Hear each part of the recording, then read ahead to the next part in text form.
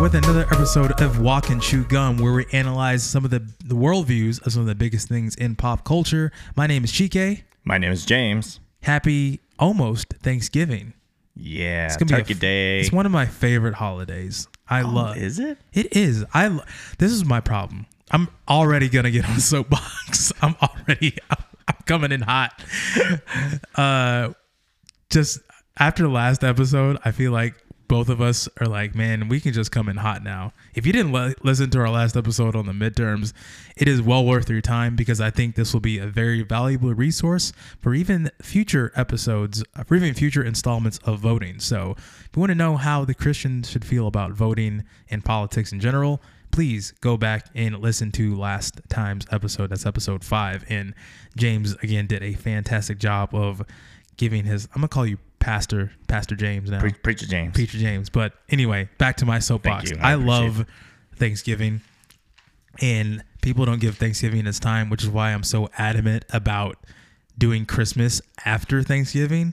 But unfortunately, because I am overruled in my own house, I have Christmas lights up. We have our tree up. We have all of our decorations up. And, I'm not sure you understand, Siri. If you heard that's Siri going off in the background. I don't know what happened with that. I think she sided with the other members of your family. Yeah, she did. But I'm outnumbered. But anyway, we have Christmas up, which is fine. I mean, in my neighborhood, everyone's got their Christmas lights up, and it's Christmas time. But again, Thanksgiving time is here, and we are going to do a couple of things for this episode. First off, we're going to start lighthearted. We're going to kind of cascade down into the depths of the spiciness as we go forward. So we're going to talk a little bit about Thanksgiving and the cultural context behind Thanksgiving, just because it was fun, and I was pulling up some fun and interesting facts in case you are unaware about Thanksgiving. And then we're going to get into our main topic, which is Black Panther Wakanda Forever. James and I both saw this in theater, and it wasn't the best theater experience that I had, mostly because there was this kid next to us that just kept talking throughout the movie. If you are a parent, do not take your child to an 8 o'clock movie when they're 8 p.m. Put them to bed, please. Like, this was a 3-hour movie. We got out of the theater like almost 11. So put your kid to bed, please. This is a parenting tip. This is a parenting tip. Do not keep your child up that long. Hire a babysitter. Yeah, or hire a babysitter. Like, anyway. And don't get the popcorn so you can pay for her or him. That's true. Yeah. Anyway, we're going to get into that. And reminder, we go full spoilers. We do not mince anything, because to be able to talk about the worldviews, we got to get into all of the spoilers. But first up, let's talk about Thanksgiving. How about that, James? Let's do it. You feel about that? How do you feel about Thanksgiving? I didn't celebrate Thanksgiving probably until 2008 or 9. So I was in college when I went to my first Thanksgiving meal. Wait, really? Yeah. I didn't think I knew that. What were you doing? What was happening in your family before all of that? We slept. Oh. Because my parents were entrepreneurs or business owners. Oh, right? Yeah. You owned a restaurant, didn't you? Yeah. Well, at that time, we did. So Thanksgiving Day is a really slow day in the restaurant world, because everybody's eating at home. Yep. So that was actually one day we would, if you owned a restaurant, usually closed. Right. In Koreatown, or I guess it's out, that they do open back up at nighttime because everybody ate during the morning or the afternoon. And then you're like, well, I don't want to eat leftovers or cook again. So they'll go out and eat. That's right. You until recently were never about leftovers. Yeah, that's right. It's still a crazy concept to me, the fact that you never believed in leftovers until you got married. It's crazy. But yeah. Lived like a king. Live like a king. That's right. Not a Wakandan king, but we'll get there. We'll get there later. Or a Talocan king. But anyway, let's talk about some Thanksgiving. So if you are unaware of the history of Thanksgiving, or if you need a refresher course, I'm going to take you through some fun little tidbits about Thanksgiving that you probably learned when you were in school or may have forgotten about. But anyway, Thanksgiving, the very first Thanksgiving meal was started back in November 24th, 1621, when the Pilgrims of Plymouth, the Plymouth colonists, and the the mashed pea wampanoag. I was trying to say this right. The wampanoag. Did I say that right? The Wampanoag tribe. Yeah, the Indian tribe. They came together. They had a big feast. And that was the first Thanksgiving. In fact, when the colonists came over on the Mayflower, a lot of them actually died and had a bunch of sicknesses. But the Indians, specifically one named Squanto, helped them cultivate land and helped them make food and build crops. And when those crops decided to yield, then they had their first Thanksgiving feast in 1621. But it wasn't until Lincoln, President Abraham Lincoln, made it a national holiday in 1863 during the Civil War. And it was actually through the prodding of Sarah Joseph Hale, who is the writer of Mary Had a Little Lamb. So without her, we wouldn't have Thanksgiving or as a national holiday or Mary Had a Little Lamb. This is the weird connect. So she actually wrote the political figures at the time 36 letters, like for 36 straight years. She just kept writing that we should make Thanksgiving a national holiday. That's how much she wanted to do this holiday. And then she earned the title of the Mother of Thanksgiving. I did not know that. I know. That's awesome. I didn't know that too. Shout out to the History Channel for these facts. Channel. Yeah. All the conspiracy theories that come out of that one too. I know that's true. But it's the History Channel. Yeah. You'd think there wouldn't be conspiracy theories, but that's neither here nor there. But there's a quote from Lincoln. And so in his proclamation, he entreated to all Americans to ask God to commend to his tender care all those who have become widows, orphans, mourners, and sufferers in the lamentable civil strife, and to heal the wounds of the nation. So this is interesting that he made Thanksgiving a national holiday in the midst of where Americans are violently fighting each other, like where brothers are just killing each other left and right, and you have so much strife between the North and the South. But in the midst of that, Lincoln's like, hey, we need to come together in this moment and create a national holiday where we come together as a family and enjoy a very large meal together. So that's really interesting. And then some of the commercialism comes out when FDR decided to move it up a week. So Thanksgiving always resides on the fourth Thursday of November. But FDR tried to move it up a week in order to spur retail sales and call it Franksgiving. But then he was shot down by the general public, and then it became what it is now. Why Franksgiving? I don't know. Oh, okay. I didn't see. I tried to look that up. I was like, I don't know why it was that, but anyway, that was it. But I will say he accomplished his mission.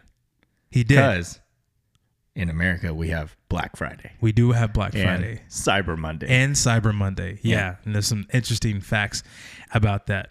But if you're listening to this and you're thinking that, hey, I'm painting a very positive brush on Thanksgiving, you would be correct, because that's how we were taught in school. But I know people do see this holiday very differently than most people, because the Pilgrims and the Indians didn't always get along. It was very violent, very bloody, a lot of pillaging, a lot of colonizing. We'll get to colonization when we talk about Wakanda Forever. But also protesters have referred to this day as the National Day of Mourning for the Indian tribes, for the indigenous peoples, so to speak. So in case you were wondering, like, hey, maybe I'm kind of whitewashing this national holiday. Yeah, there are people that think differently. So I'm sure you'll see that if you're on social media. You'll always see the post where people like, remember, this is a day where indigenous peoples were wiped out. This wasn't just a flowery day where pilgrims came together and had a meal with the Indians, which I think is historically accurate. But there's obviously their bloody history, which is in everything throughout history with all humanity. So that's just the thing. Yeah. But yeah, so that's some historical facts. Let me give you some fun, interesting facts. So most of the time when we are in a Thanksgiving meal, we're eating turkey, obviously. But according to William Bradford on his book Plymouth Plantation, it's a famous account of the founding of the Plymouth colony. He remarked of the fall harvest that year that there was a great store of wild turkeys, of which they took many, besides venison, etc. Wild but not domestic, turkey was indeed plentiful in the region and a common food source for both English settlers and Native Americans. But it is just as likely that the fowling party returned with other birds we know the colonists regularly consume, such as ducks, geese, and swans. Instead of bread-based stuffing, herbs, onions, or nuts might have been added to the birds for extra flavor. So it's actual stuffing inside of the bird, which is why it was called stuffing. Now, culturally speaking, black people, we call it dressing. That's just what I was told when I was a kid. We called it dressing or stuffing, but it's kind of like the whole sweet potatoes versus yams argument. Like, what do you... I don't know if you care enough because you don't. Whatever they told me in 2008 is probably what I call it. If you're listening, what do you think? You think it's yams or you think it's sweet potatoes? I call it sweet potatoes. Okay. So yams just sounds weird to me. It's weird. But more food stuff.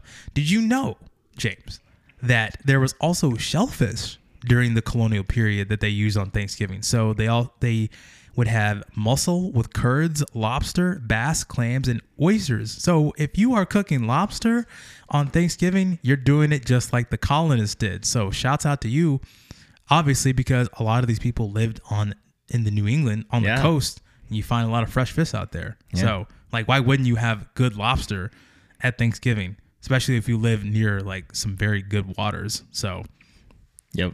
Yeah. Another food-based fact. That's where I would be. I know. This is all food-based facts. Now that I'm learning, is that turkey, which is known for its tryptophan, if you've heard that a lot of times, is not known for the food coma. Like, everyone's gonna go into their food comas. We're gonna watch their football. We're gonna watch the Cowboys lose. I'm not a Cowboys fan, so I'm gonna shout out the Cowboys loss. So sorry, Cowboys fans. But the reason why we actually get our turkey comas, or we all take our Thanksgiving naps, is because we're consuming so much carbs and fats. So we're eating our stuffings, we're eating our pies, we're eating our breads, and then it allows the tryptophan chemical in the turkey to affect our body in a way that makes us take a nap. So if you're just eating turkey on its own, it's not going to affect you as much as you would eating turkey and then stuffing and then cranberry sauce and sweet potato pie and then more bread. You put it on top of that. You do it all over again. You get a second helping and you get leftover ice cream. Oh man, I'm so excited for Thanksgiving. I did not know that it's the combination. It's the combination of high fats, high carbs, all that. So yeah, and a little bit of nutrition. So that's most of the interesting food-based facts. A couple of interesting money-related facts, and this one's actually kind of sad. It says in 2022, and this is from Finder.com. It's a little stat here. It says in 2022, Americans will spend an estimated $1.1 billion on turkeys, and is an increase of roughly $151 million from the $985 million paid for Thanksgiving turkeys in 2021. And this is definitely due to inflation. So yeah, we're spending a lot on food. We're also spending a lot on shopping because everybody's going to spend money on Black Friday. You going to be Black Friday shopping? Do you have your list? Checking it twice? I do have a list, but it's not like I'm going out and buying a TV. I'm buying some like Ring cameras.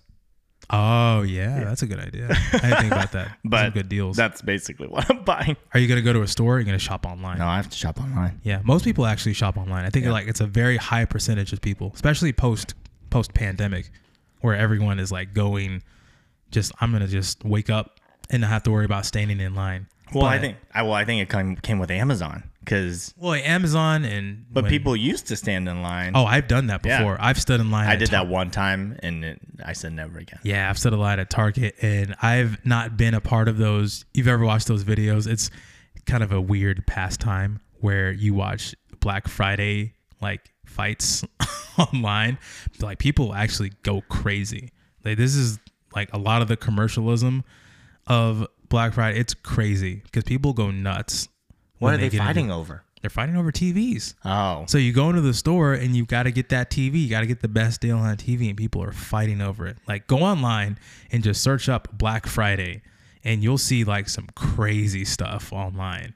And I've seen it in real life. Like, I've been to a Walmart when they open up, and people go insane. Like, people are pushing over each other. They're like ripping up because the stores, the way that they lay out the stores is that they have their specific sections for Black Friday deals. It's nuts, man. You should experience it at least once in your life. No, I'm good. I don't have time for that. You don't have time for that. Mm-mm. But speaking of Black Friday, a recent poll shows that the average shopper spends approximately $430 on Black Friday. It's a big day for retail stores. And I think there's over like 150 million people in America that shop on Black Friday. And then there's probably millions more that shop on Cyber Monday because they're smart. Or they just have better deals. Is that true? I think it's about the same amount of deals. Oh, okay. It depends on what it is that you're looking for. Turns out video games usually have the best deals during Black Friday. Oh, like okay. tech, like video games, computers, TVs, other things regarding tech always have the best deals. So usually, like, you can either find like a 50, sometimes 70 or 80% off deal on something. So yeah, yeah, I know, it's crazy. Yeah, so you would think that they would have better deals on Cyber Monday for all the things that basically left over. I think so. I could be wrong. Someone fact check me. I don't know. Yeah, it could be. But anyway, yeah. So we come together as a family, and then we eat, we pass out, we watch football, and then we go fight someone at a store. That is the American tradition, ladies and gentlemen. Or what it has become. That's what we do now. Good job, FDR. Good job. So, but again, and do you have any family traditions? Speaking of that, no. Yeah, it's so weird talking about Thanksgiving with someone who's just not bought into it. I mean, now I guess. What do you do now with your family, like with your wife and kids? Yeah, so we'll have Thanksgiving with her because both sides of the family are local. We'll have Thanksgiving in the morning with her family, and then Thanksgiving in the evening with my family. Right. That's it. Okay. And we just go home, put the kids to bed. Sounds great. Yeah. Hey, we just eat twice. That's basically what ours is. Do you get up in the morning and you eat leftovers, like you eat turkey sandwiches? No. Oh my gosh. What are you doing, man? No. What is going on? Someone who's listening, any listener, find James a good family tradition for his family. Oh, we have a tradition the day after. Oh, what do you do? We go buy the Christmas tree. So we actually wait. So you respect. I respect Christmas. The sanctity of Thanksgiving. Yes, I do. My wife is listening right now. Understand that this is what they do, and this is what I've been pushing for. You went with us. You both went with us that one time. Yes. We went to go buy a tree. Yes, I do remember that. That is what we do. Yeah. The day after Thanksgiving. See, this is why I love you. That's why I respect you. Yep, that's right. And I'm glad that we're doing this podcast because you understand the sovereignty of Thanksgiving. And I don't listen to Christmas music before Thanksgiving. Yeah. See, man. I've already heard Mariah Carey's. I've heard it way too many times. I've already heard it this year. Yeah. That's the siren song of Christmas. It's speaking of sirens. No, I'm just kidding. Yeah. Anyway, just wanted to drop some scripture on you before we move on to Wakanda Forever. Just Philippians 4:4-6 says, "Rejoice in the Lord always. Again, and I will say rejoice. Let your reasonableness be known to everyone. The Lord is at hand. Do not be anxious about anything, but in everything by prayer and supplication with thanksgiving, let your request be made known to God." And I know holiday season can be hard for a number of different reasons. Family members pass away, or you're not able to see family members, or you yourself are struggling mentally and physically. But just remember to rejoice in the Lord and to lean on Him and not on your own understanding. And we hope that as we move further into this holiday season, that you remember that His promises are true and that we love you in anything that you're doing. And thank you so much for listening to us, and we hope that we can encourage you with the things that we say, and hopefully I know we'll be held accountable for everything that we say, but we just appreciate you and we love you. And, as you go into this holiday season, know that you are loved by the Most High God. So as we celebrate this day that talks about colonialism. So speaking of colonists, Wakanda Forever. I told you I was going to do it. Yeah, you did it. Before we started recording, I was like, I'm going to segue like this. So let's get into Black Panther, Wakanda Forever. Please take it away. I've been talking for forever. No, it's all good. It's because I have no... You have no thoughts on Thanksgiving? I have Thanksgiving? no thoughts on Thanksgiving besides eating twice. Yes. I guess we used to run the turkey trot, but all right, let's get it. There you go. Let's jump into Black Panther, Wakanda Forever. So before we get started, we do have to pay respects to Mr. Chadwick Boseman, who plays T'Challa, the king of Wakanda. Yep. He passed away. He tragically passed away from colon cancer after Black Panther came out in 2018. The man had colon cancer for 6 years, didn't tell anybody. Yeah, about mad it. respect. Yeah, there was an interview that I heard where Ryan Coogler, the director, was talking about when he was training for scenes between him and Michael B. Jordan. There were times where it felt like it would take Chadwick a little bit of time to like get back in the fight and get back in the scene. And he's just like, oh man, maybe he's just tired this day. Or he just felt like it was harder for him to speak or was hurting. But he was like, man, he's dying. Like the cancer is getting to him in this moment. So like with that context, knowing that he was struggling with cancer and no one around him knew that, like, I think that just hit a lot harder. Yeah. So. Yeah, he passed away in August of 2020. Yeah. From everything I've read about his life and his faith, it looks to me that he was a Christian man who demonstrated his faith throughout his life. Yeah. Which brings me great joy that he is a brother in Christ, and this will not be the last time we will see him. So, Mr. Chadwick or Brother Chadwick Boseman, we will see you soon. Yeah, man. Well respected. I have nothing but good things. Like all the movies that he was involved in, smash hits. The first movie I ever saw him in was 42, the Jackie Robinson story. Man. Great. I think that's probably what kind of set him on the path to where he became as well known as he is. Yeah. And now he's like immortalized. What's really cool about the start of the movie Wakanda Forever is that how Marvel does all of the logos, all of it is just Black Panther and Chadwick Boseman. And it's in silence too, because most of the times you'll have the music, the theme, but it's just in silence, just honoring his memory. And it's one of the great things that this movie does well. Yeah.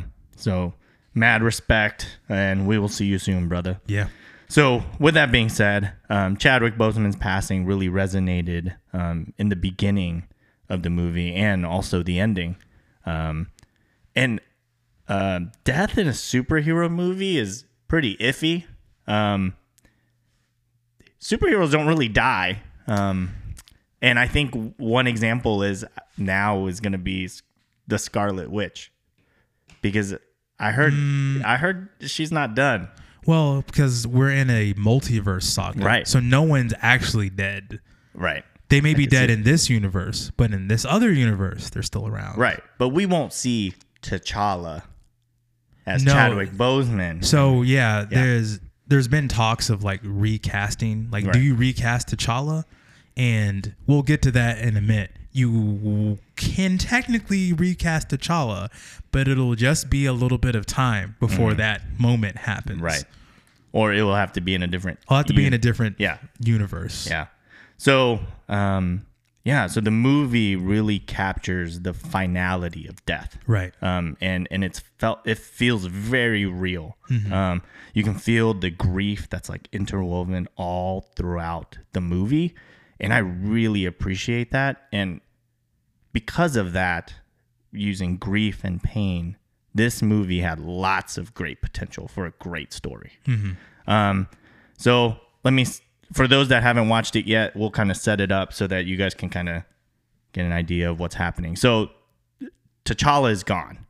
The protector of Wakanda is gone. So you have this country, which is referred to a couple times throughout the movie, which is the most powerful country on earth. Yes. And it's because of their resources, which is vibranium. And vibranium is this super strong metal that is basically not destroyable, I guess. It is stronger than titanium, but very light. It's what Captain America's shield is made out of. Right. And also Bucky's arm. Yeah. I think, was it Wolverine's? Wolverine's claws is adamantium. It's a different fictional metal. Yep. Okay. So you have this country that is currently in this period of like, what do we do now? Our king is gone. Our protector's gone. And then on top of this, you have all these other countries around the world that are like, we want that resource. And T'Challa made it known. We have all this stuff. And Wakanda doesn't want to give it. Rightfully so, because they're kind of suspicious about what are these other nations going to do with vibranium, right, if it comes into their hands. So that's kind of how the story jumps off. You have multiple villains throughout the movie. So you have the United States, you have France, and then you have this underwater kingdom. The Talokans. The Talokan. And so what happens is US and France, or I guess all these other countries. The UN. And the UN. Yeah, basically the UN. They're like, we need to find vibranium. Right. We know Wakanda's not going to give it. We need to find another place. Mm-hmm. So they go searching into the depths of the sea. And this does not make the underwater kingdom very happy because they were unknown. No one knew that there was an underwater kingdom. So this particular nation, this particular kingdom comes to Wakanda and says, hey, either join us in destroying the surface world, right, or we'll destroy you first. Right. And that's basically the jumping off point. And while this is all happening, Shuri, who is T'Challa's sister, is grieving the loss of her brother. So now you have the rest of the world trying to attack Wakanda and this now known underwater kingdom.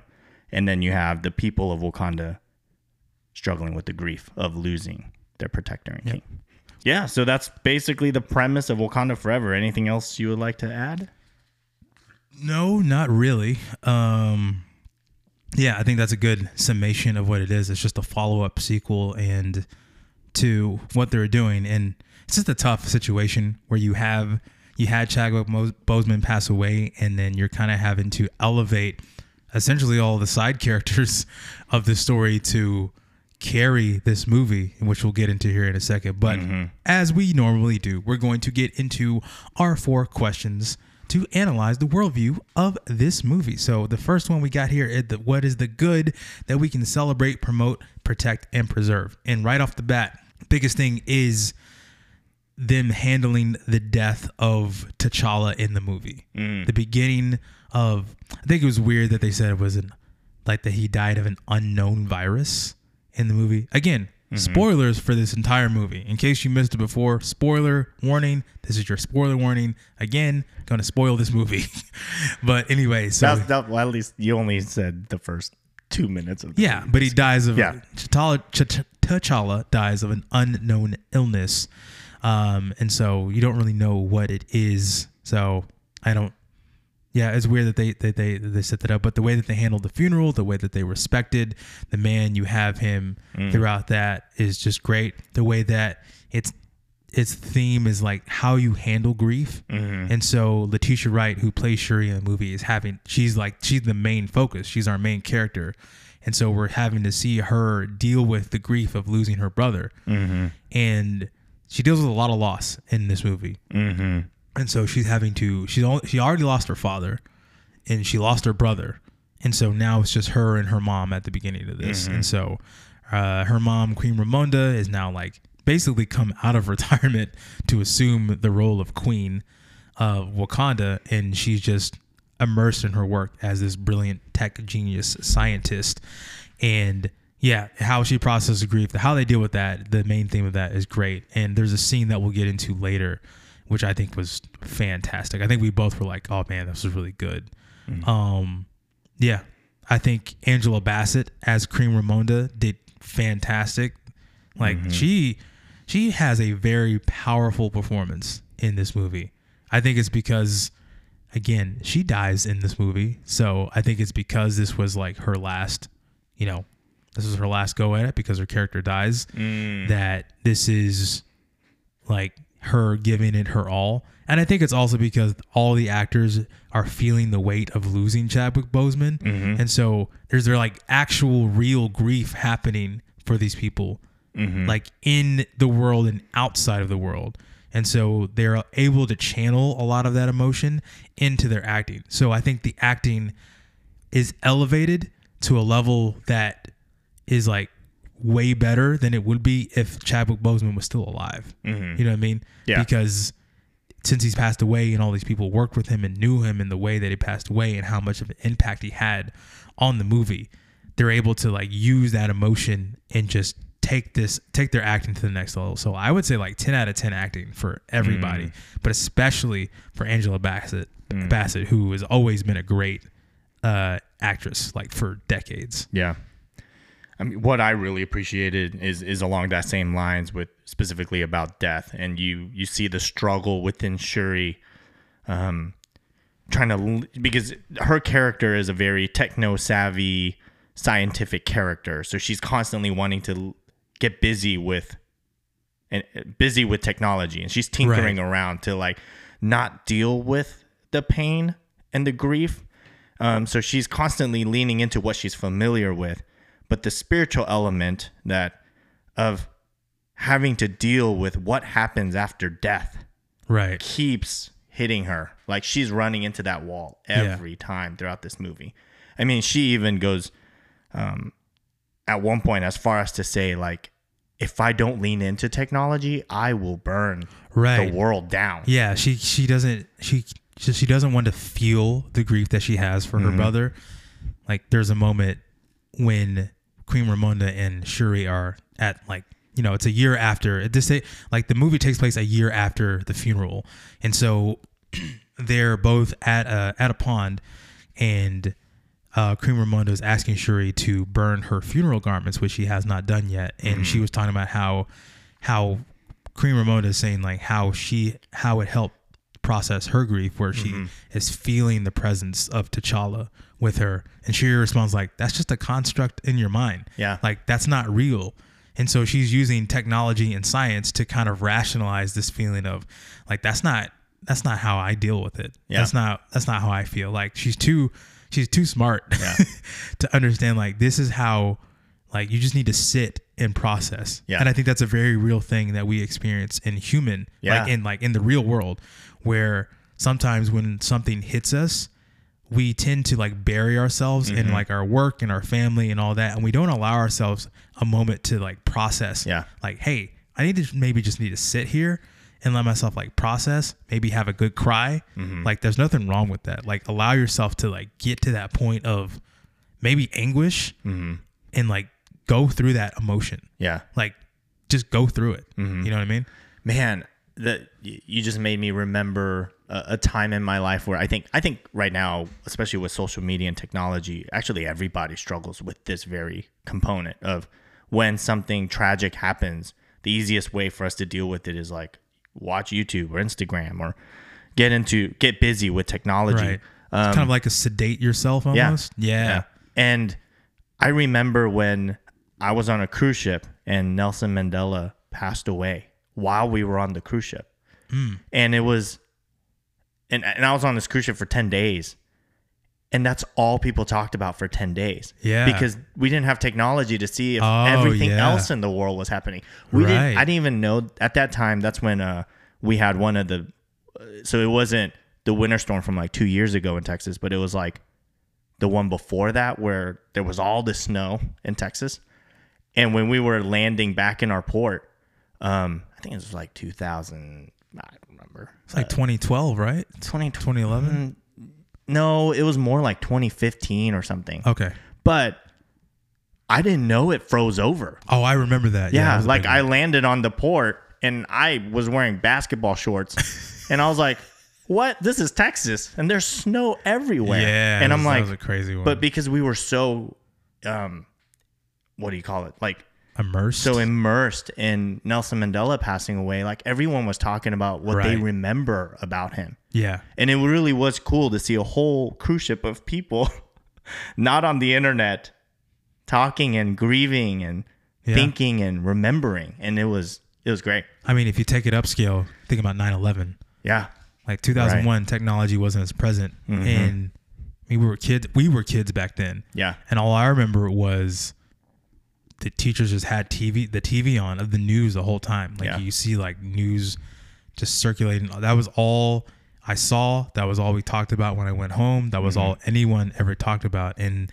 there was a moment in American history where we were completely unified as a nation. Now, what came out of that is a different story. But in the moments that the two towers fell, this collective grief amongst the entire American people was very felt. Yeah. And the phrase at the time was "United we stand." United we stand. Yeah. Yeah. That should be the core of our country. Right.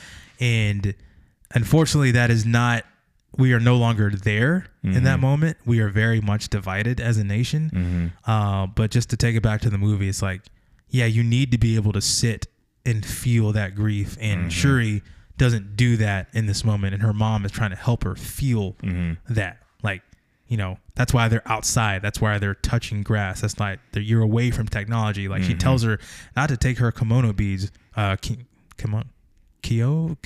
I didn't say it right. Oh man. Her tech beads. Her tech beads, which allow her to like basically jack in. It's like her Apple Watch. Yeah. Basically her AirPods or Apple Watch or your iPhone, basically sit that all away, come into nature and like feel the wind, feel the trees.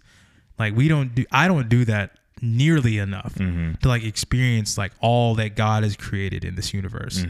Like to just be able to just have my feet touch the grass and just feel the wind. Not now because it's too cold for that, but you know what I mean. Yes, for sure. Yeah, I think that like the concept of grief, they handle it really well. Yeah, and one more thing that was great was as Shuri is struggling with grief, they go through the themes of vengeance versus nobility. Yeah. And I feel like the movie was at its best when they showed that struggle within Shuri's soul and what type of person she wants to become. Yeah, let's talk about that. Yeah. So that is reflected in a scene where, so part of this movie is that Shuri's trying to recreate the heart-shaped herb, which gives the abilities of the Black Panther, which is superhuman strength and agility and all that stuff.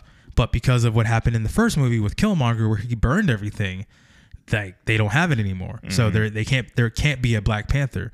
And so even to try to save T'Challa's life at the beginning of the movie, she's trying to synthesize this and she just can't figure it out. And just through in a little bit about Namor,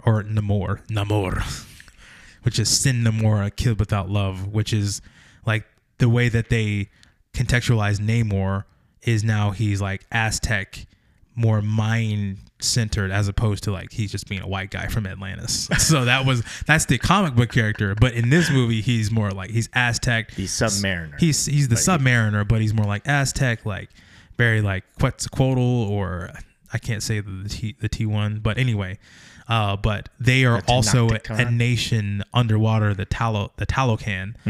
Talocan is a nation underwater where they have built a nation out of vibranium, much like Wakanda. So they're basically underwater Aztec Wakanda, and Namor is their version of Black Panther, which he refers to himself as a mutant, which is crazy because now mutant is a thing. He actually is the first mutant. Yeah, he is. He was 1930s. Yeah, 1930s, first mutant in Marvel history. And he was referred to as the Submariner. The Submariner, yes. Yeah. So him saying that that's a huge thing, and you already know mutants will be in the MCU eventually. That's right. But anyway, they do meet, like Shuri and Namor meet, and they talk about like their shared history, and they're kind of having like kind of diplomatic relations. Yeah. Like you'll either help us or I'll destroy you along with everyone else. And like, I can't let you do this. I can't let you kill this scientist who built vibranium out of a box of scraps.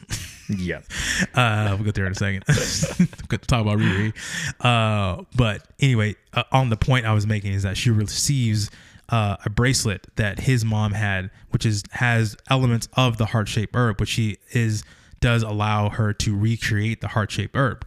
And so she takes it and it sends her into the ancestral plane.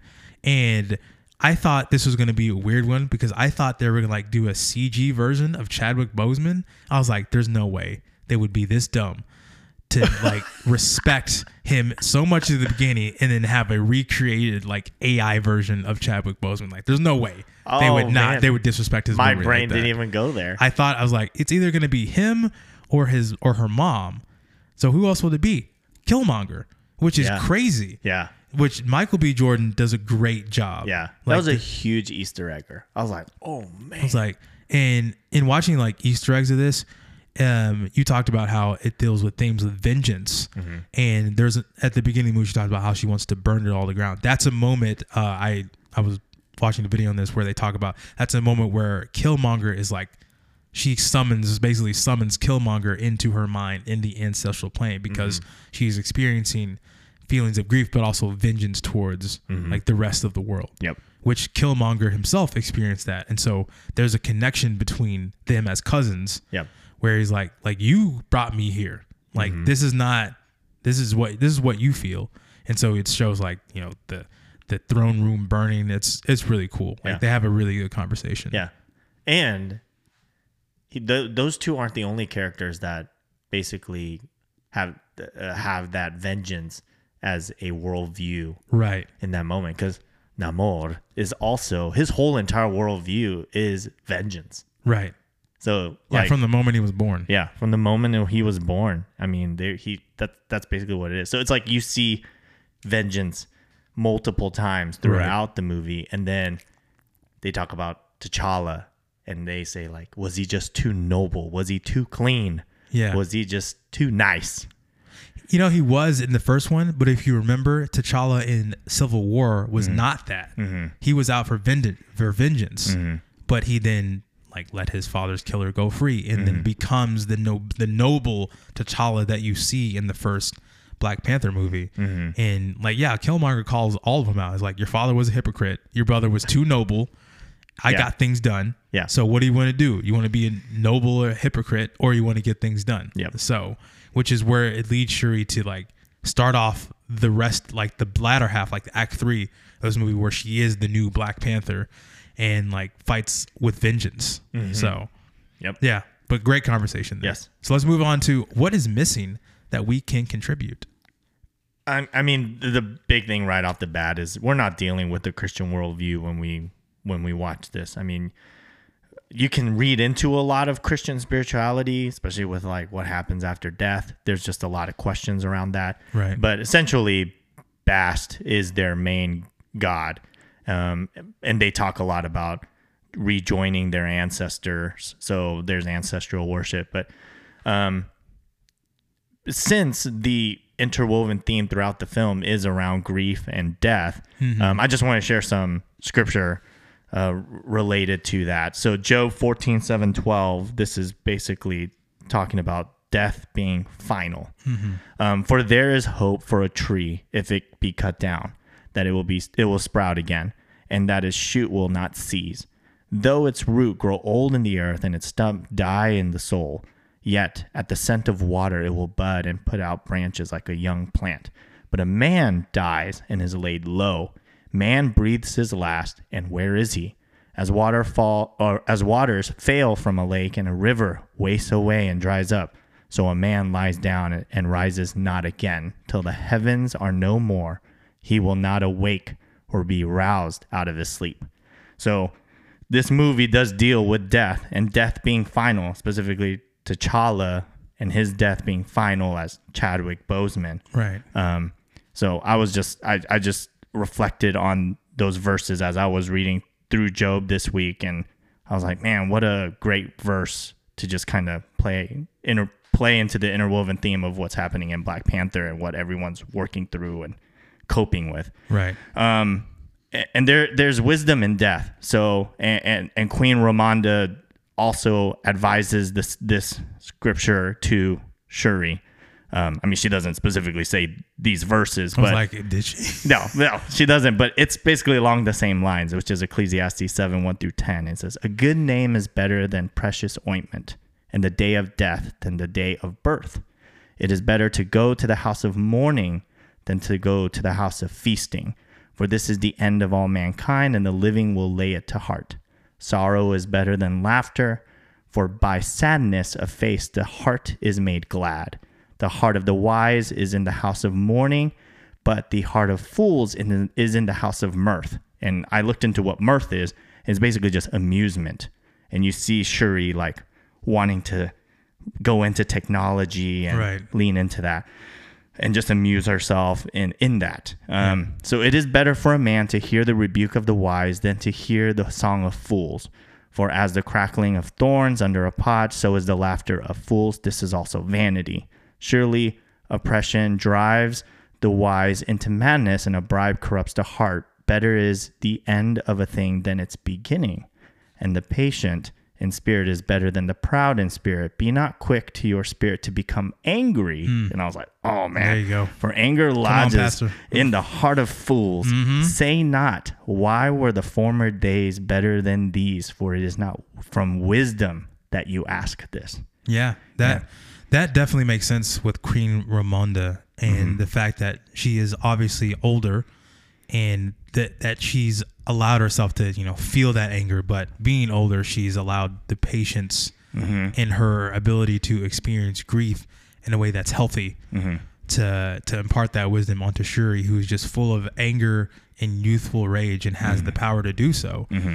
But if she does, it'll be problems. So she decide to sedate herself by immersing herself in her work. That's why I'm talking about like technology is a form of sedation, which we do that very often here in this country, where so many of us just get on our smartphones or we jump on our computers and we just allow the screens in front of us to just bring us down and not take us away from the real experiences of being human. So it's a sad reality that we find ourselves in, and it's an interesting theme that I didn't really think about until just now. But so I think another thing that was missing is Disney Marvel does this a lot, is that we're constantly trying to set up new characters. And I think you and I both agreed that one character that didn't really fit into this movie was Riri Williams. So you forgot, didn't you? Such an unmemorable character. Riri Williams, aka Ironheart, if you didn't know, she's going to be the next Tony Stark. So she is a very gifted and black tech genius. Oh, you didn't know? You didn't know that? No. Yeah. That's why she's called Ironheart. So in the comic books, and someone can correct me if you're wrong, she is inspired by Tony Stark's designs and decides to carry on his legacy.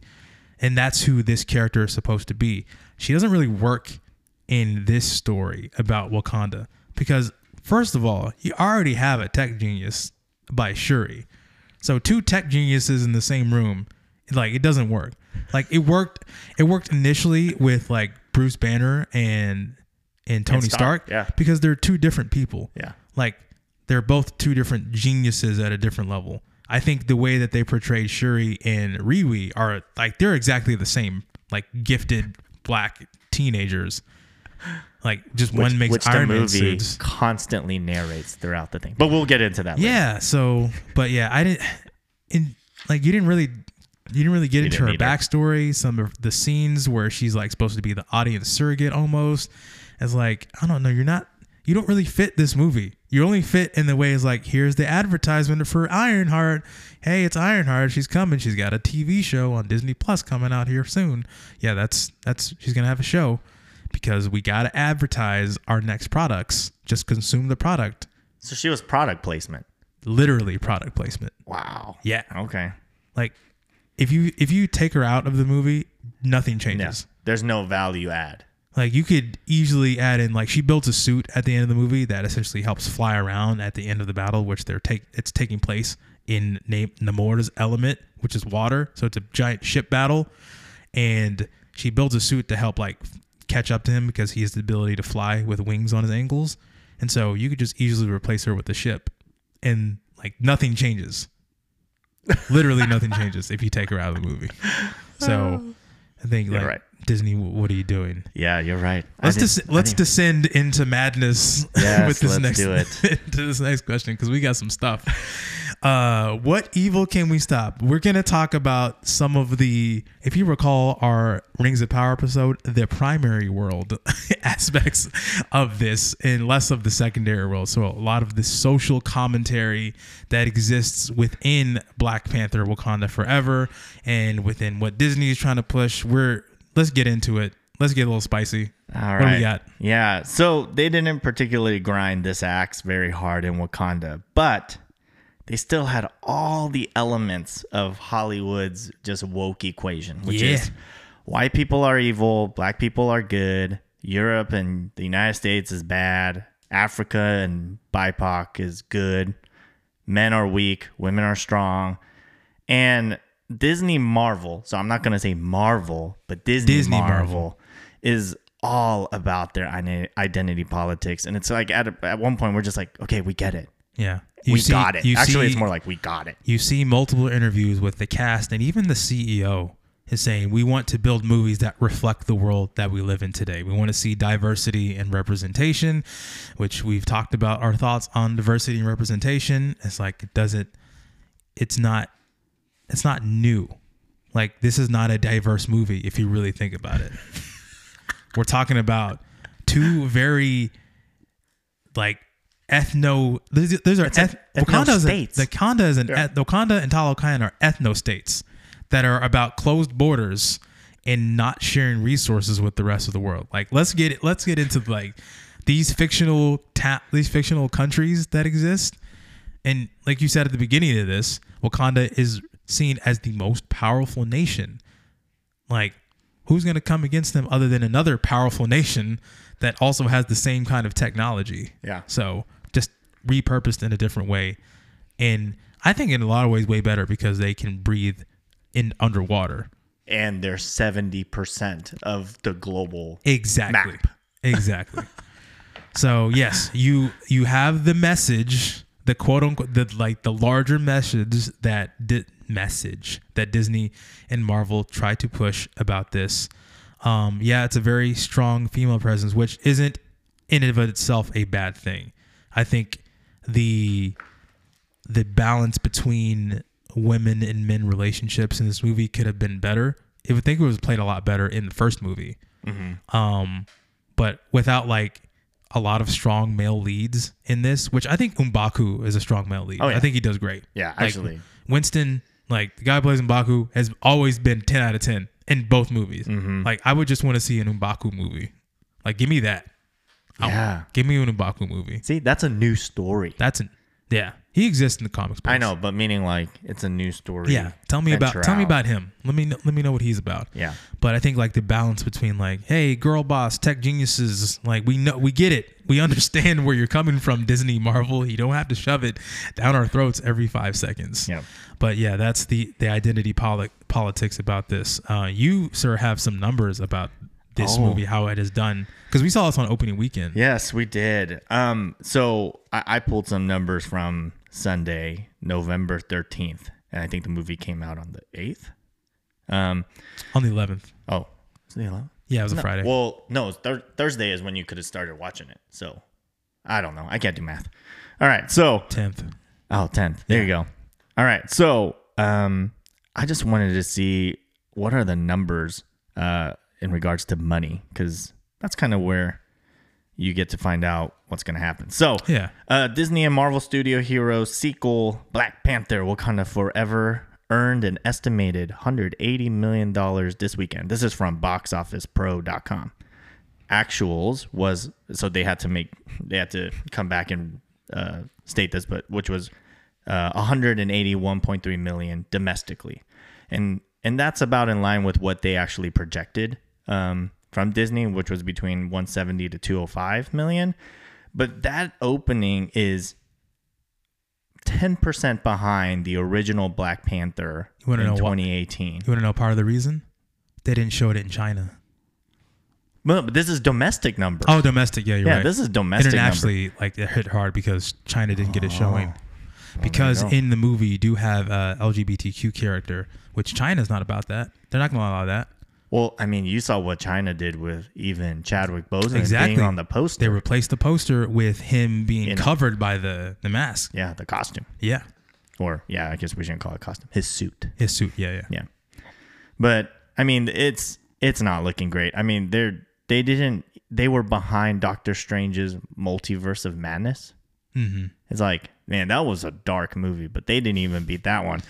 And then it's just, I don't know. They're just not doing great. And I think it's because I think Americans are just tired of this. Yeah, story. there's a lot of, so the evilness is like the Disney fatigue. So do you remember? Disney fatigue and identity politics, but yes. Franchise fatigue, yeah. Yeah. Do you remember when Marvel used to be an event? Like when a Marvel movie came out, yeah, it used to be like the biggest deal in the world. I remember when I first saw like the very first Avengers movie. I actually went to it was like a 12-hour movie marathon of every movie that came out from Iron Man 1 and then ended with the premiere of Avengers. That was a crazy day because I saw every movie that came out in the theater at that point. And that was really fun. Like that was an event. And movies like that, like Endgame was an event. Infinity War was an event. And then post that, because of Disney Plus, you got your TV shows, which you have a TV show character in this movie, which if you don't watch the TV shows, you would be totally lost. Yep. Like I had to tell you, like, hey, this character, it's Julie Louis-Dreyfus's character, who's actually I think her code name is like Miss Hydra. So just shout out for that. She actually comes from Captain Falcon and Winter Soldier, the TV show. Oh. So yeah, I just know that she's basically a villain. Yeah, she is a villain. Okay. So you have the TV shows and you have the movies, which come out like there's like 2 or 3 a year now, and just people are getting tired of it. Yeah. And so they just need to slow down. I think there are a couple of them I think are going to hit big just because the actors in it, like there's a trailer for Ant-Man and the Wasp Quantumania, which has Jonathan Majors as Kang the Conqueror, he's the big villain of this phase of Marvel movies, which, man, he's a good actor. If you saw Loki and he showed up as the villain in Loki, he's great. I think he's going to do great. He gets to do a lot of different things because this is a multiverse saga, so he gets to play different versions of himself. So I think that's going to hit hard. So there's some big things coming down the pipe, but again, like they're just doing too much, man. They need to slow down. Well, it's like my problem is I didn't know anything about Kane, and that he's gonna be the villain in Phase 5. Yeah, Phase 5 and 6. Yeah. So it's just like I have to watch all of Loki to find out his backstory. Exactly. And it's like I don't have time for that. Well, you quit Disney Plus anyway. Yeah. Hey, if Loki's that good, I might buy it. It's good. All right. Yeah. Okay. You can't buy it. You got to stream it. You can't buy it? Like you can't just buy episodes? I don't think so. I think you have to own Disney Plus. Oh. You can't own anything anymore, man. What are you talking about? You got to stream. Sorry, Disney. So yeah, there's that. So now let's get into some other things. Let's talk some more numbers. We've got deadline reports on demographics for Wakanda Forever, where the audience for the opening weekend was made up of 44% Black, 21% Hispanic and Latino, 20% Caucasian, and then 15% Asian or other. So when you're talking about box office numbers, I think there's a particular reason why this movie didn't do as well, particularly in the areas of demographics. I'm going to read for you a quote that if you were on the internet for any amount of time while this movie was being pushed, you'll know what I'm talking about. So this is from a viral TikTok content creator by the name of Lavender Lee. This post has since been deleted, but the post says, "This message is to all our would-be accomplices and white allies. This message is to all the white people who have BLM in their bio. You can go see Black Panther Wakanda Forever on another weekend. Go see it on the second or third weekend. But the first weekend, that's for us being black people. If you go see Wakanda Forever on opening weekend, you are anti-black. You're anti-black. White people need to stay away so that black people can enjoy that movie in peace. If you really want to prove to black people that you love us and you care about us and you are down for the cause, do not go see that movie opening weekend. You buy your ticket, you give it to a black person or a black family who can't afford to go, and then you go sit in that theater in front of the doors. You make sure that every black person in the theater can enjoy that movie in peace. You make sure that you use your body to block us from anybody who be coming in that theater to do us harm. That is your job. And she created a GoFundMe for people to donate to give money to black families to see this movie, which is still active, by the way. That is insane. Do you have the numbers pulled up on her GoFundMe? Let me pull it up. It's like, what? Hold on. What's her final goal? I think her final goal was $2,000. You know she's pocketing that $2,000. So as of right now, she's sitting at $653 out of $2,000. Out of how many people have donated so far? Doesn't say how. 18 donations so far. So I think they stopped because like I found this like several days ago and it stopped. But man, how could you think that was a good idea? Like, and she wasn't the only person who talked about this. There were only a few people, and luckily these were in the minority. But these became so viral that I think it affected people in a way where like, why would I interact with this movie when this is such like when you have people like this who are very outwardly racist towards white people just for the sake of a movie. And here's what I want to get into. I know you have a bunch of other stuff about colonization and other things like that, how colonization is evil and how they poke fun at Everett Ross, played by Martin Freeman, calling them their favorite colonizer. Yeah. And I just want to say this. I don't understand why. I know Black Panther has always been an event for black people and how a movie like this speaks so much to the collective consciousness of black people. And personally, for me, I don't understand as to why. If you're black and you're listening to this, please help me understand why this is such a big deal. Like, why is this movie so effective? I've been like watching videos and reading articles about like why Black Panther, even the first movie, was such a cultural moment for black people based on previous events and experiences that black people have had in this country as of late. Because Black Panther, the first movie, came out in 2018. Was announced in 2014. And if you know who was president at the time of this movie's releasing, you know there's a lot of stuff that came out. It's President Trump, obviously. But there's a lot of discourse surrounding that. And when you have a group of people who have felt like they have not been recognized, being represented in a movie specifically for them, connecting them to their roots of Africa, people came out in droves. It became like this huge monumental event. And there's a lot of historical references that, again, I personally don't understand. And this always leads me to believe. And anytime a movie like this comes out where the majority of the actors are black or people of color, and there's always the discourse surrounding that, you have this crazy, insane, racist TikTok video. And I'm like, man, am I missing something? Like, what is it about movies like this for black people that speak so heavily? And it just always reminds me of like how I feel disconnected to that, to like the collective consciousness of black people. And I constantly wonder why that is. I'm getting very personal if you're listening to this. So, and I'll tell you a little bit why. So when I was younger, I went on tour to like all black colleges and universities, HBCUs, if you're familiar with that lingo. And even the video I watched talked about Black Panther in terms of fraternities. And so never was into a fraternity, even like black fraternities, sororities. Like I've never understood that. Just fraternities like Greek life in general, but that's besides the point.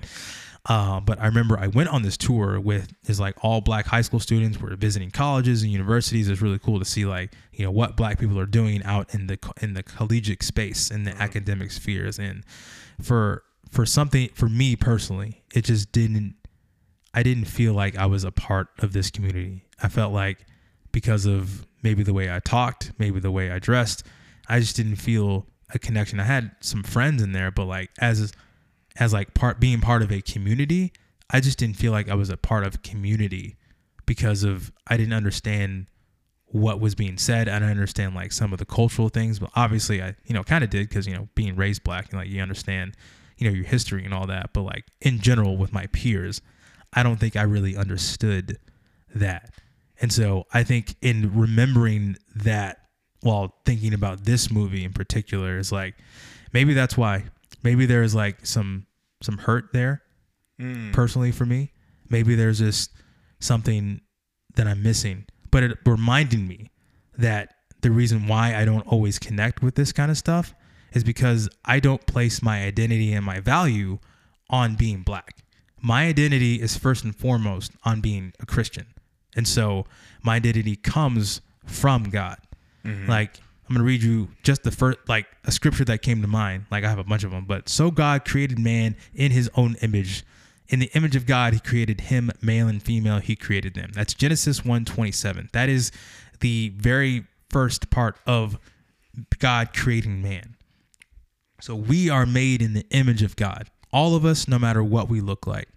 And so I am tethered as a Christian to my creator, ultimately found in him. And even more so, in Galatians 2:20, Paul says, I have been crucified with Christ. It is no longer I who live, but Christ who lives in me. In the life I now live in the flesh, I live by faith in the Son of God who loved me and gave himself for me. So my identity is now in Christ, not in my skin color. And for so long, I've felt, this is my observation for the quote unquote black community, is that we value so much of ourselves in being black in the quote unquote black experience, where I'm like, I don't understand what you mean by that. What is the black experience? What does it mean to be black in America? Is there only one way to be black in America?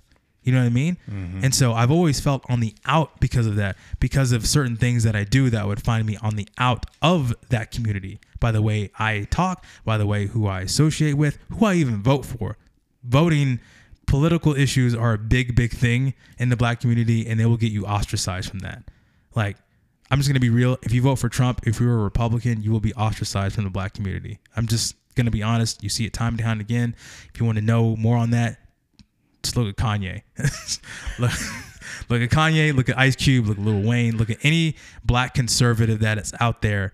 They're demonized, ostracized, and ridiculed by the larger black community. Well, yeah, and I think you point out that very word, which is community. Yeah. Community means you have to have a shared unity on certain values and principles. Right. And by that, by saying black community instead of, or compared to Christian community, that's where the disconnect is happening. Mm-hmm. Because it really depends on where you find your identity within those two communities. So if you find it in the Christian community, you can go to any brother in Christ and have a bond with one another that is only found in Christ. Right. And then if you are all about the black community, then you find shared values and bonds in that. Yeah. But the question that we have to ask is, where do you find your identity? Yes. Is it in Christ, or is it in you being black? Yeah. Or of a particular skin color? Right. And it's just, in movies like this, that always comes up. I don't think white people deal with this a lot. I don't know. I don't know if white people deal with identity. I guess they do. You're Korean. So is that something that, is identity a big thing for people who are of Korean descent or Chinese, Japanese? Yeah, I would say there's a lot of national pride in that. But I think what you're specifically speaking to is the word racism is just totally out of context. It really should be ethnic prejudice. Right. Because when we see white people, we just think they're Americans. Right. But the reality is you can put 100 white people in a room and there's Scottish, English, Dutch, Polish. Right. Or I guess now Jewish, because they threw them in there too. So you have a collection of different ethnic groups. Right.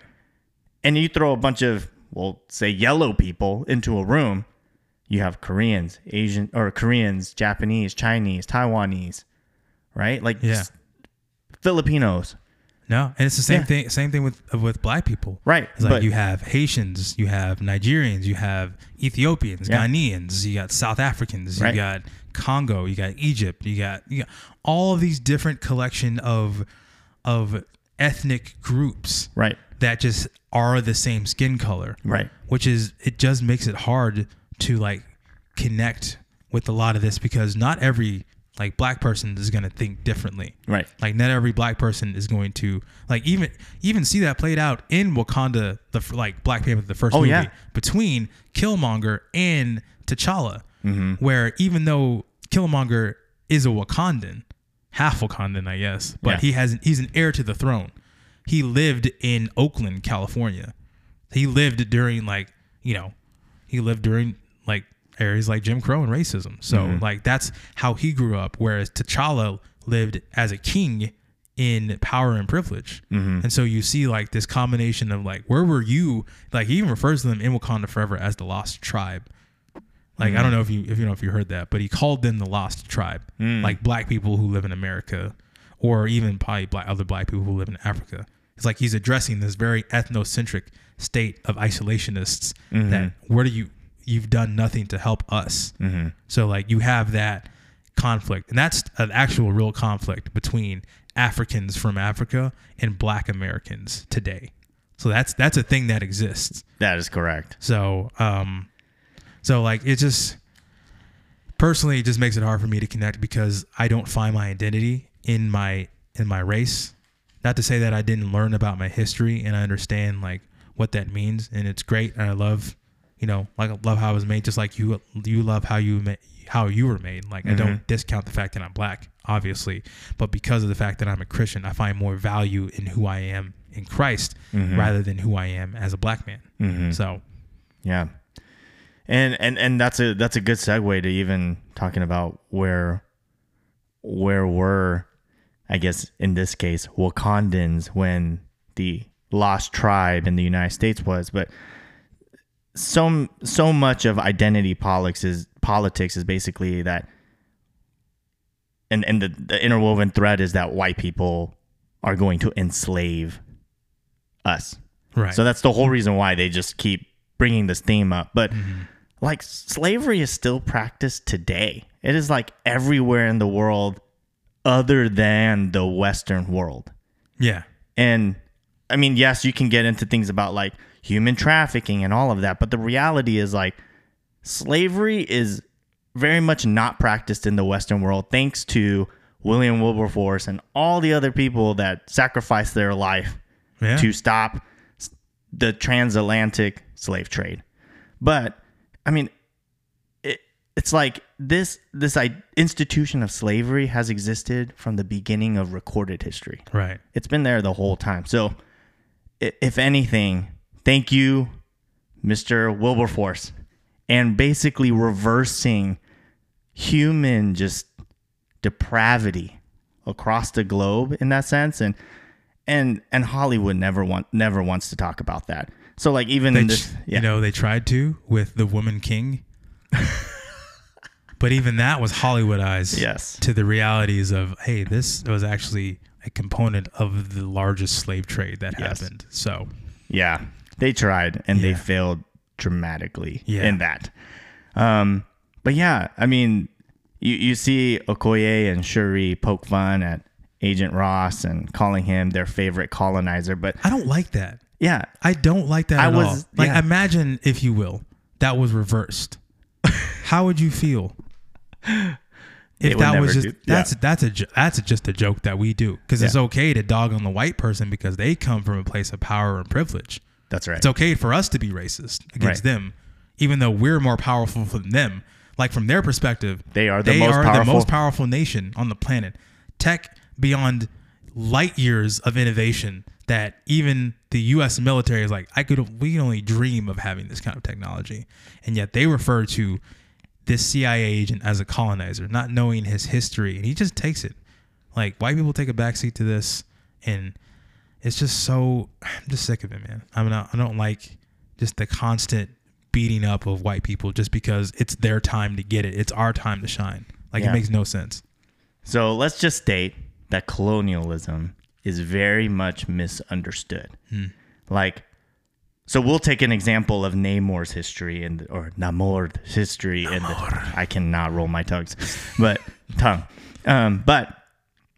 like the conquistadors, they came, they showed up to the Aztecs. And the way we're taught in history class today is that this is terrible because when they showed up, the wonderful Pocahontas-like Mesoamericans were living in peace and harmony with nature. Yeah. And then the mean old colonizer / conquistador showed up and ruined everything and burned and pillaged their brought the villages. Smallpox, brought the plague. Right. So they were fine. But if you read any history of the Aztec people, like, they were some of the most wicked people to ever live. I mean, they were openly worshiping demons. They were killing like almost 100,000 people in a 4-day period. Does the phrase Kali Ma come to mind? Indiana Jones Temple of Doom? Yeah. And it was for like the consecration of the temple of Tenochtitlan. Oh, nice. Yeah, I think I got that right. Yeah, I can't say that. You did it. Yeah, but like, you know, Cortez and the conquistadors, they came over and they basically said, like, stop worshiping demons, stop sacrificing people, stop eating your people. And that's a shout out to the Carib Islanders, where we get the word cannibal from. And you should worship God, know God, and convert to Christianity. And that is, Christianity was an incredible export of the Western world. Yeah. And obviously that does not get into like all the complexities of what humans have done with that. Like the Spanish Inquisition and the Crusades. Yes. Yeah. But if you were to just look at Christianity and what the message is within Christianity itself, and I guess take out the human sin that's involved in how that message might have been spread. Yeah, it's very nuanced into how this all played out. But let's not, I think you make a good point. Let's not get it twisted. Colonization is not reserved for Europeans. It's been happening for centuries amongst humans. There will always be someone who wants to take someone else's land. That's someone who wants to come to someone else's resources. It's why China built the Great Wall. Like, that's the whole point of the Great Wall of China. Like, and they've been doing that all throughout history. Yeah. It is not reserved for one group of people. Right. Now we're focusing on specific groups of people within this movie. But just remember, like, colonization is not reserved for the Europeans. It's everywhere. It's existed everywhere. It will, I mean, all of the known world has been conquered at this point. But like back then, you know, that's the thing. Right. Like going back as far as, you know, the Pilgrims, going back to Thanksgiving. Yeah. The Indians themselves were fighting among themselves before the Pilgrims even got there. Yeah. Yes, America was already discovered, but they were still fighting amongst themselves. So let's not get it twisted. Brutal ways. Yeah. So if you there wasn't no one is righteous, no one not but one, to bring scripture into this. Everyone was at some point evil and killing each other and colonizing each other for land and resources. So that's that is a constant amongst humans. Yes, it is the consequences of sin itself. It happened even with the first brothers in the Bible. Yeah. They've been doing it since the very beginning. Literally of time. Day one. Day one. Yes. So it's way more complex than that. Yeah. Hollywood just loves making indigenous people look like Pocahontas and Avatar, and it's not that. I mean, they were out. I know, and they were not pacifist cultures. No. Not one bit. So that's what I have to say about the evil within Wakanda. Yeah. Let's wrap it up. Yes. Brokenness that we can be restored. I think you touched on it. Hollywood in the movie industry is just stop giving me your messages. I think they're they have a message that they're trying to spread. Yes. And they're doing it because they control the institution of Hollywood. Mm-hmm. Disney is a multi-billion-dollar corporation, which it always reminds me that Amazon and Disney and Marvel are multi-billion-dollar corporations trying to tell you about peace amongst humans and humanity when they themselves are, evil corporations within themselves. And they do it they exploit people for money. Yeah. Like, let's not forget about that. So it's just, identity politics, that's a big thing. Mm-hmm. Write good stories, make new stories. Let's make a story about M'Baku. Let's do that. Yep. Hey, that actually made me think about it too. Like, M'Baku has his own culture, even within Wakanda. Yeah. Yeah. The Jabari tribe, man. That's right. Shout out. Yeah. What you got? And I have just a quick message for the church. Please read. I know social media is addicting. Yeah, don't get all of your learning from YouTube and social media. So please read. There are incredible books out there, and I'm just going to mention 3 that I guess as recommendations to open up your mind. Like, really love the Lord with your mind. Yeah. It's Thomas Sowell's The Quest for Cosmic Justice, mm-hmm. Rodney Stark's How the West Won, and Glenn Sunshine's Why You Think the Way You Do. Beautiful one. Read those books, and your mind will be exercised in ways that you have never you could have never imagined. Yeah. I'm not saying that the Bible is, yes, read your Bibles too. But obviously. Yes. That's what we should do as the church. That's a core of every Christian. But just other thought leaders out there, these are incredible books. So, aside from that, I think we've talked about Wakanda forever enough. Forever and ever and ever. Forever and ever. Ever and ever. So, So, let's wrap it up. So that's some good recommendations. I think that's a good place to end on. Yeah. So, okay. But that will do it for this episode of Walk and Chew Gum. Thank you again for listening to us. Thank you for listening to our spiciness. We've turned up the spice meter for our episodes. Yes. But thank you so much for checking us out. You can follow us on Instagram at Walk and Chew Pod with underscores in between all those words. Or if you want to send us an email, we want to interact with you. We want to hear how you feel about this movie or any of our thoughts. If you have criticism, both positive and negative, feel free to email us at walkandchewpod@gmail.com. Again, my name is Chike. My name is James. We'll see you next time. Godspeed. Happy Thanksgiving. Bye.